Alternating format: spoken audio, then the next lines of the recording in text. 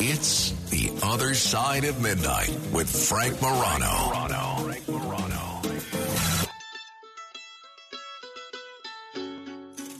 This is the AC Report.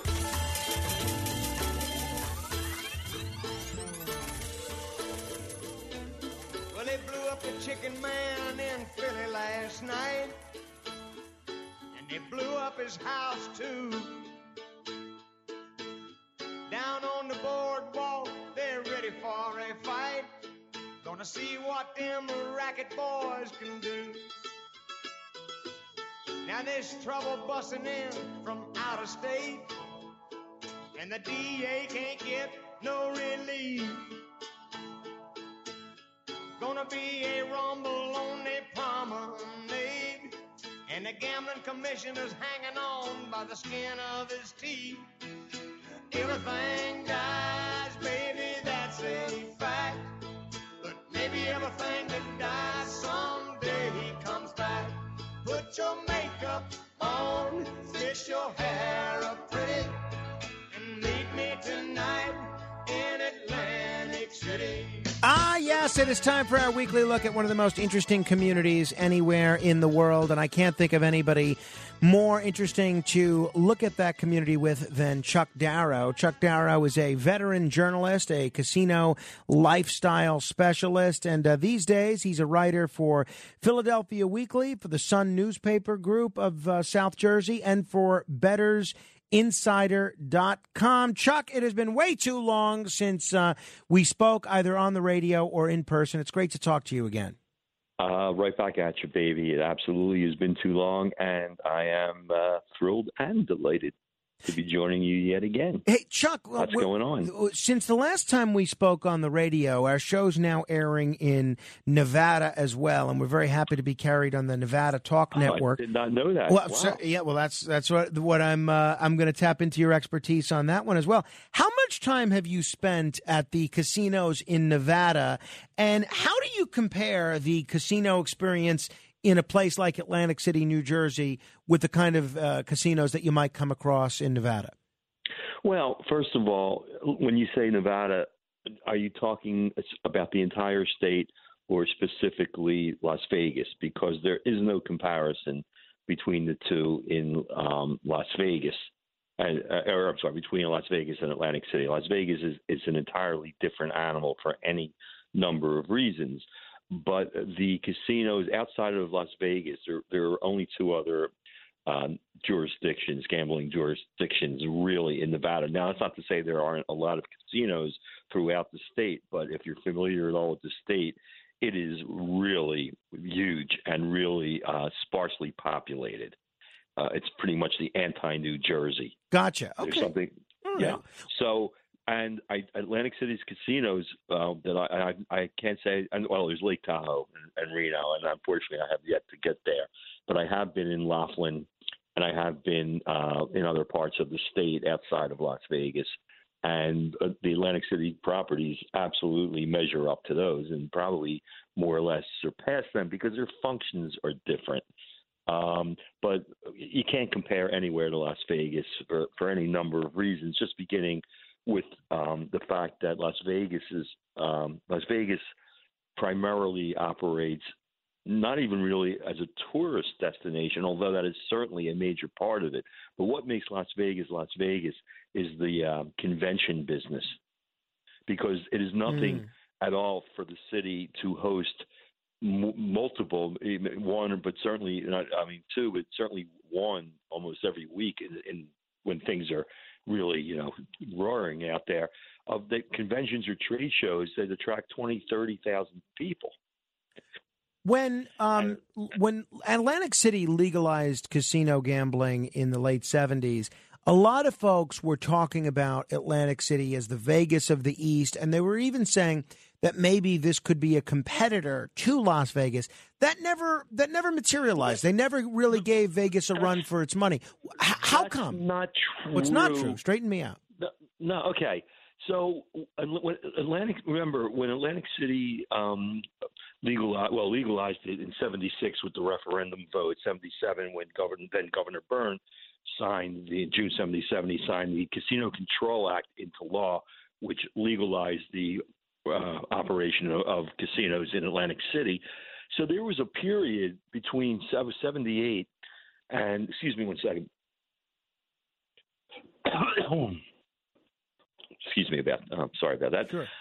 Anyway, there was a period of about 14 years when Atlantic City had the absolute monopoly east of the Mississippi River.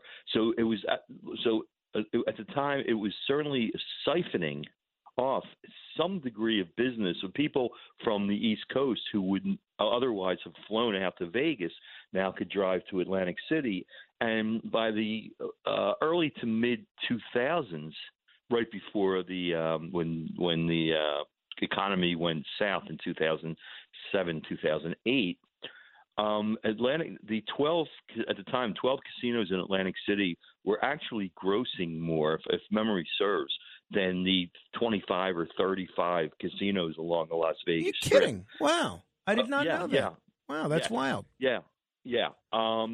But then what happened was Las Vegas, because what Las Vegas has, that Atlantic City doesn't have physically, is just pretty much unlimited land. Atlantic City is 48 square blocks, and there's not much you can do beyond that and stay within the city limits.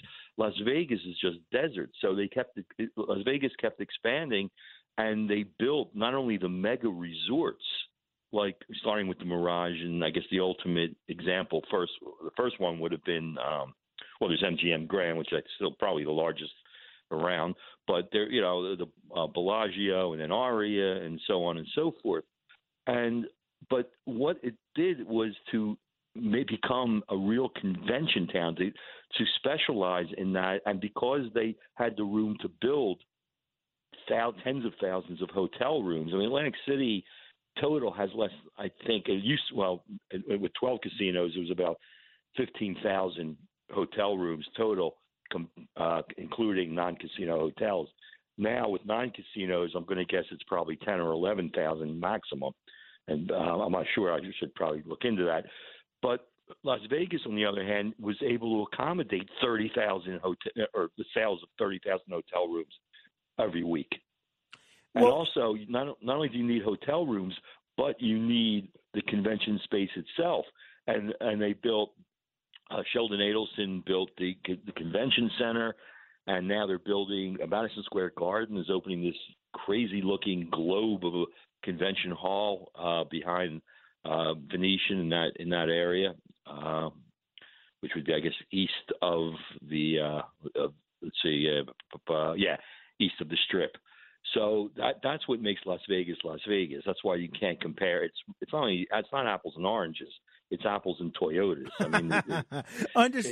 Understood. Hey, one of the things that whenever I'm asked to make that comparison, and I agree with you that there's no comparison between the two communities for a variety of reasons. But whenever I'm asked to make the comparison between Atlantic City and Las Vegas, the first thing that I always mention is the incredible Atlantic City boardwalk, the longest boardwalk in, I believe, the world. And now, apparently, the Atlantic City boardwalk has been named the greatest boardwalk in the entire country. What's the story here? Who's naming this the country's best boardwalk, and why? Was that Travel and Leisure magazine or Forbes? I'm sorry, I don't have it in front of me now. It was actually Folders, travel website Folders.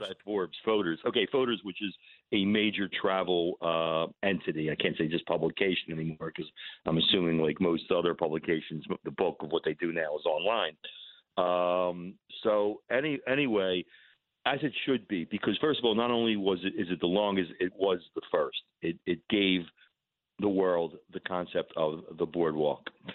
But what I love about the Atlantic City boardwalk is that whether by design or just random luck or whatever, it has not become Disney-fied. I love the realness and the grittiness of the boardwalk. Me too. It could have very well, and that's part of the reason of Vegas's success, and also the weather is a factor, and palm trees, because we here in the East, everybody loves palm trees because we don't have them. So, but even the Las Vegas Strip is kind of Disney-fied. I mean, it's not a family destination, not in that respect, but it's very corporate. Oh, right. You have to go, if you want to see a grittier Vegas, you got to go downtown. Right, exactly. And even downtown, with Fremont Street, it's grittier than the Strip, but it's still like I was there last year, and it's still kind of Disney-fied in that there's more of it's I don't even know how I would explain it, but it's sort of a more self-conscious effort to attract people. Whereas Atlantic City's boardwalk, it's almost like, here we are, take us or leave us. That's what I love about the boardwalk. It doesn't appear to try to be anything other than what it is, which is just a funky, real, and interesting thoroughfare that is unlike any other, certainly that I've ever seen. Yeah, I mean, there are some other pretty good boardwalks, Wildwood and Ocean City, Maryland is pretty impressive, but it's not Atlantic City. There's something about Atlantic City. And so many great businesses along that boardwalk. Putting aside the casinos, I mean the little shops are just terrific. The boardwalk bars, the fact that it's just, I think I was glad to see them recognized as the best boardwalk in the country. And even the sights and the smells. I mean, it's a great place for people watching. On a hot summer's day, that intoxicating blend of the odors of, the salt air and suntan lotion and, cheesesteaks frying on grills. I mean, it can't be beat. So I'm thrilled to pieces about that.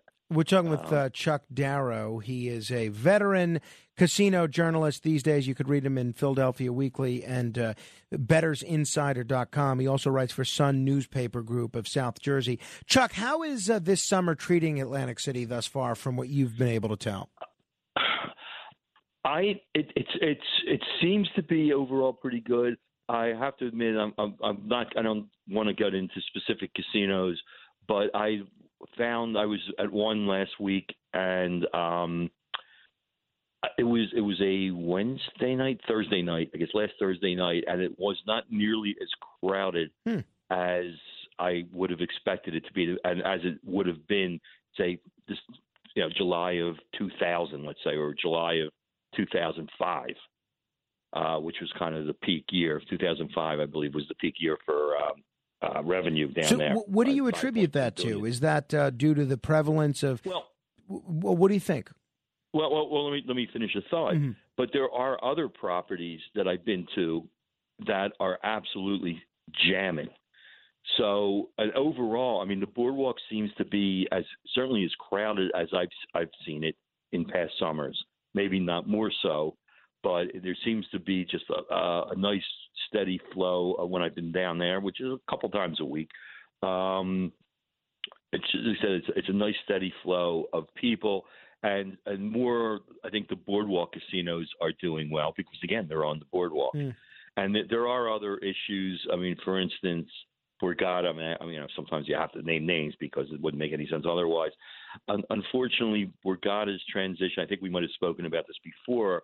When Borgata was just absolutely eating every other casino's lunch, that was when it was owned. Well, it used to be a 50-50 partnership of Boyd and MGM, Boyd Gaming and MGM Resorts. Boyd Gaming being a privately held, family-run company and a large one. They have casinos all over the country.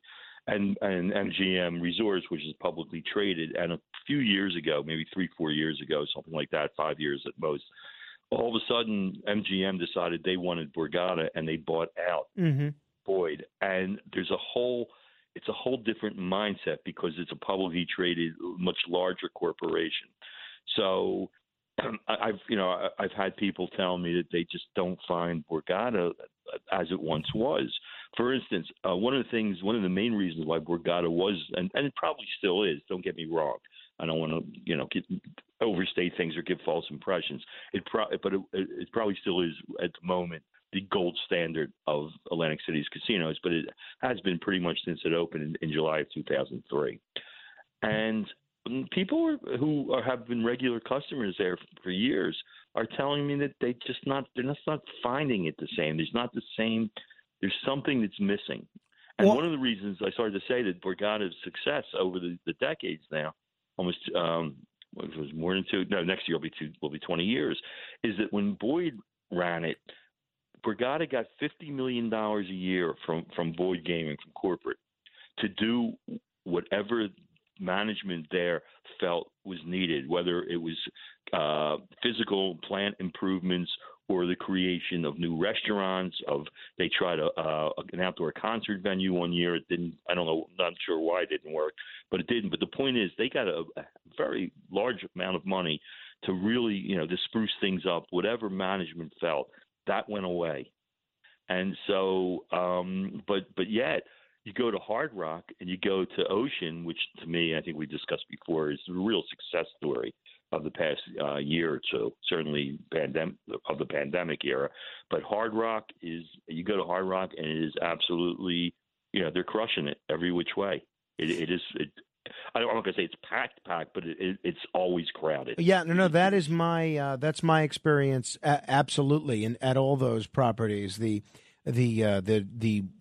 degradation of the experience at Borgata and just Hard Rock being an incredible place, and Ocean. Speaking of Borgata, though, they are now once again offering the burlesque show, which we haven't seen for a couple of years.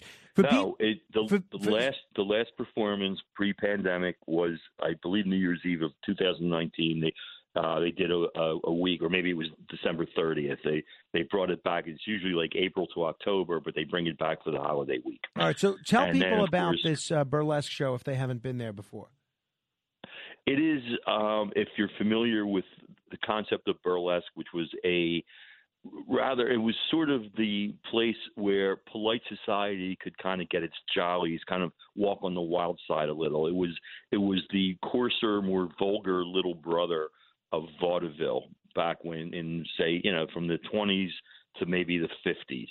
And there were strippers, not the strippers that you find at gentlemen's clubs today. These were more elaborate choreographed dances that ended generally with the dancers down to pasties and G-strings. But comedy was a very large part of burlesque. And 9 years ago, or 10 years ago, because it took a while for him to produce the first one, Alan Valentine, who is the Ziegfeld, I hope people get that reference still today, of Atlantic City production shows.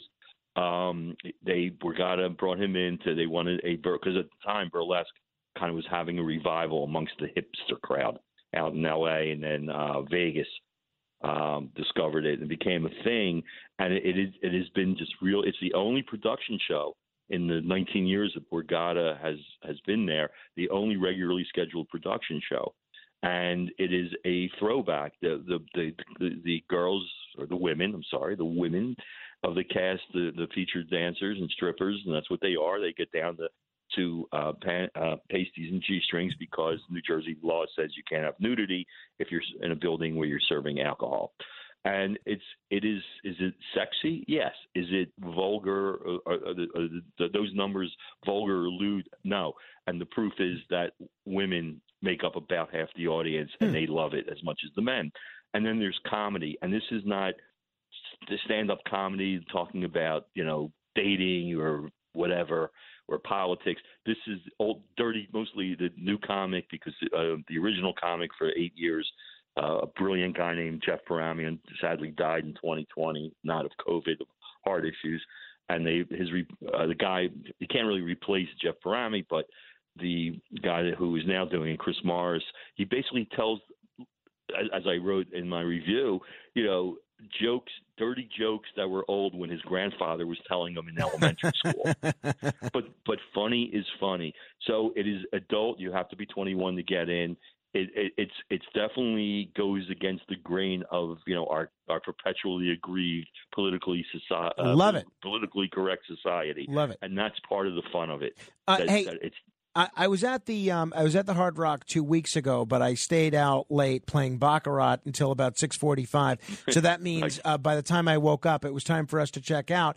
I did not get to see the Van Gogh exhibit. That was the first weekend that it was at the Hard Rock, but I'm hoping to get to Atlantic City at least one more time before the end of summer and see this Van Gogh exhibit. When we think of casinos, we don't necessarily think of fine art. That is until now. What is this Van Gogh exhibit? Have you seen it? What's it all about? Yeah, it's okay. So this is one of the two. Apparently, there were two separate ones, but they're sort of the same things. They're dedicated, and they've toured the world. They've been literally around the world with this exhibit, and it's sort of, it's not interactive, but it's what they call immersive. So it takes up the entirety of the what is now the Seminole Ballroom, which is the main ballroom at Hard Rock on the second level, and you walk in, and there are these giant panels that alternate. I don't know how many there are, probably a couple dozen, and they alternate between, half of them give you biographical information about Vincent van Gogh, of course, the famous artist of the late 19th century, who was most famous for cutting off his ear in a fit of madness, and then he ultimately killed himself at age, I believe, 37. And he's considered one of the great artists, and his pictures today go for tens of millions of dollars if you can buy them, if they're available. And so part of that is just you read about his life, which was a very unhappy, unfulfilled, miserable life, because it wasn't really until he died that he became Van Gogh. Before, when he was alive, he was just another 2-bit artist, trying to eke out a living. And then the other half of the panels are quotes about various, like the human condition and his condition, generally drawn from correspondence, a lot of it with his brother, Theo, I believe his name was. And then you go into the second room, and this is the immersive part. The walls, it's basically it's more than 360 degrees, kind of, because not only are his dozens and scores of his art, of his works, projected on screens that fill the four walls of this part of the ballroom, but even there are projections on the floor, and there's music, there's some spoken word, and you really are sort of put in the middle of his artwork. So you see it. It's not just a two-dimensional painting, in a frame. It sort of surrounds you. So it's an entirely different experience. The technology involved is very impressive. But as I wrote in my review, you really have to have some degree of interest to really avail yourself of I see. pleasure. So if you're not necessarily into art, this is not something that's going to win you over. Or Van Gogh specifically. Yeah, I was impressed by it. It was certainly interesting, but I was not really engaged because I'm just not wired that way. I don't have that gene. I'm not a big, art guy. So, but as I wrote, the key here to me, the real takeaway is that the management team at Hard Rock is expanding the parameters of, quote, casino entertainment. That it doesn't just have to be music and comedy, that there can be other things off the beaten track or out of the box, to coin a phrase, that will attract. Now, I don't know what numbers are, and I know they probably wouldn't release them. If I asked, they wouldn't tell me. But their prediction was that over the course of the 7 weeks it's there till I believe August 28th, 29th, that 100,000 people would come through, and I don't think that's an unreasonable number. But it's just so even if it isn't quite that successful, I hope that the team there, Joe Lupo, the CEO, Mike Woodside, his entertainment guy, that they continue to push that envelope. That to just this is just so interesting and creative and different. That to me is the real value in the Van Gogh exhibit. Absolutely, they're doing a great job. Just about out of time here, Chuck, but I have to ask you about the Illusionists at Harrah's. What's the Illusionists? It is a magic show featuring 4 separate acts. It's toured at not just casinos, but theaters around the country for several years anyway now. It's not the first time it's been in Atlantic City. Atlantic City in its heyday back in the 90s, early 2000s, Magic was an absolute summertime staple. There was usually 2 or 3 big-time magicians. I mean, not David Copperfield big-time, but guys like Jeff McBride and Mark Kalin and Ginger and Lance Burton, who was the king of the Strip at one point out in Vegas. So Harrah's is the only casino doing that this year. Usually they said there were 2 or even 3 casinos that would bring in summer-long Magic shows. This is a very, not surprisingly, it's kind of a low-budget deal. There's not a lot of production. There's not a lot. There are none of the main magicians use the giant devices. There's some, but not like on a grand scale as there once was. However, the Magic is really, I'm a Magic fan. I always have been. It's varied. One guy's sort of a comedian. Another guy is kind of a more traditional magician. It's just really a lot of fun. And if you like Magic, if only because it's the only game in town this summer, but it's definitely, if you're a fan of Magic, it's absolutely worth seeing. Cool. It's a lot of fun. Cool. Well, Chuck, it is always a treat chatting with you, and I'll look forward to seeing you on my next trip to Atlantic City. People can check your. Let's try to make that. Yeah, let's try to make that happen. Absolutely, and, people can read your work. And I thank you for the invitation. I always have a great time. Well, it's my pleasure, Chuck.